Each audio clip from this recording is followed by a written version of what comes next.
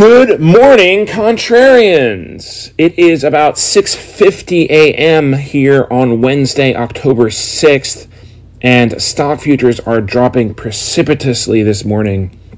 We have tech stocks leading the drop. The NASDAQ is down about 1.5%, which means it's more than given up its gains from yesterday. It was up about 1.25% yesterday, so that's all gone. S&P futures are down 1.3%, and Dow Industrials off 1.1%. Bonds are selling off as well. The yield on the 10-year is up to 1.54%.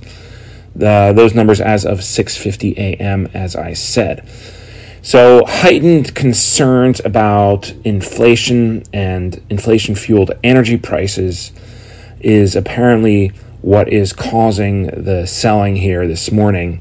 It looks like investors are coming to terms with the idea that inflation is here to stay, that it is not transitory, and that it will have non-transitory effects.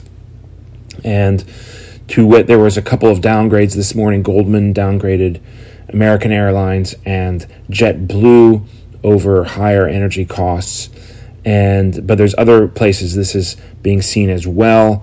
Another downgrade, I believe, by BMO over grocery store companies, Albertson, that over higher wages affecting margins. So this is being felt, and like I said, people are coming to terms with the fact that this is going to be a little bit more lasting than certain people at the Fed would have us believe.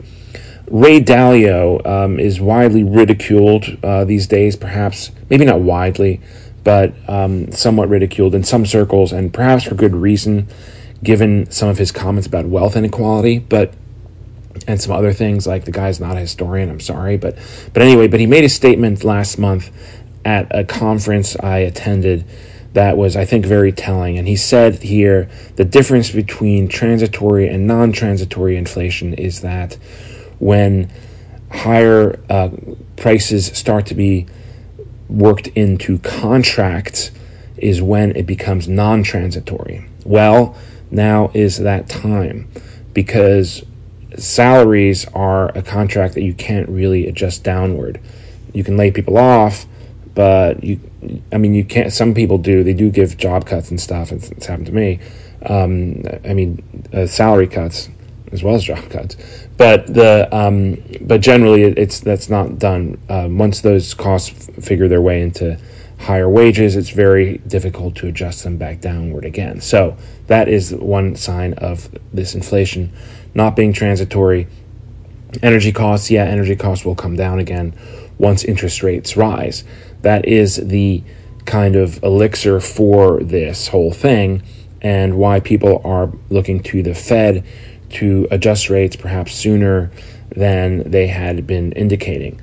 And that would, like I said, probably certainly help, if not completely cure in time, higher commodities prices, most of them, because these are dominated in dollars, remember. But it would bring a host of other issues. And so that's another reason for concern.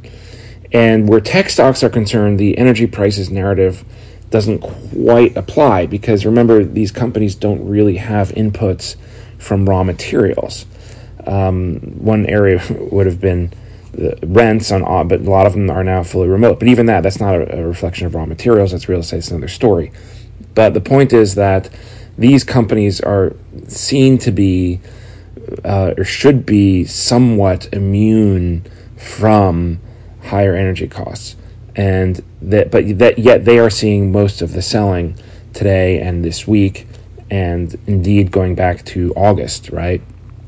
So this is one thing that would come about from higher interest rates, is that the cost of borrowing money for these companies, a lot of them are indebted, not all of them.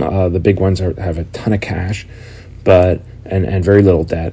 But many of them, especially in the earlier stages, have a lot of debt that needs to be serviced, and that would make the cost of borrowing more expensive for them, and so that would bring that. But that doesn't completely explain the tech sell-off either.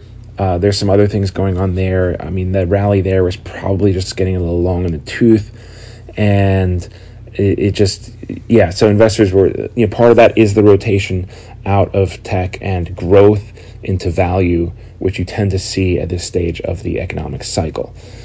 But so it looks like this is all a bit of a wall of worry here facing investors. And another concern here is that the Fed overreacts and moves too quickly. Remember that this was kind of what happened in the past big bull markets in my lifetime that I can remember, that in 2000, the one that ended in 2007 and 2008, and previously the one that ended in 2000. Both times the Fed was first had interest rates too low for too long, and then raised too much and by too long, for too long. So, and that kind of caused a crash that might have been more dramatic and damaging than it would have been otherwise.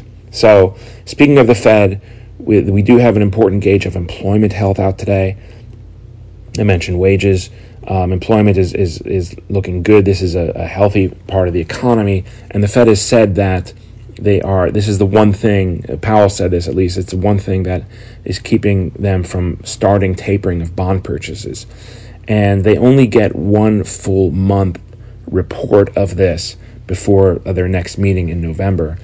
And today we have the ADP employment survey out at 8:15, so in a little more than an hour as I record this. And this is kind of seen as a preview of the non-farm payroll report, which is the more widely watched one. But for what it's worth, economists are expecting an increase of 428,000 jobs, which would be an increase of over last month's 374,000. The ADP number is a bit of a wild card. It's kind of all over the place sometimes. But nevertheless, this is something for us to look for today. And we also have Atlanta Fed President Raphael Bostic. He is speaking, I believe, twice today, from the looks of it. He is one of the more hawkish members of the FOMC. So it'll be interesting to see what he has to say about all of this, to the extent that he takes questions. I'm not exactly sure about the venue of his speech, but speeches, whatever. But anyway, that's where we are today. So a bunch of stuff going on. And like I said, a bunch of concerns here, and we'll just have to see how this all plays out. Generally, one would think things are over the longer term, maybe a little more set up still for risk assets to move higher. Remember, if investors are pulling their money from stocks and bonds, it has to go somewhere. It can't stay in cash indefinitely. So we'll watch that. I mean, okay, it could go into, I guess, energy futures or whatever, but so we'll just have to watch and see how all this plays out. Anyway, thank you for supporting the podcast. Your support is greatly appreciated. There's a new episode for you to check out. This is live for you. Speaking of higher energy costs, our guest this week says that he is bullish long-term on oil and on certain oil companies. He tells you which ones are in his portfolio. Remember, nothing is investment advice, but do check that out. That was released to you yesterday. And with that, I thank you for listening and look forward to speaking to you tomorrow. Bye.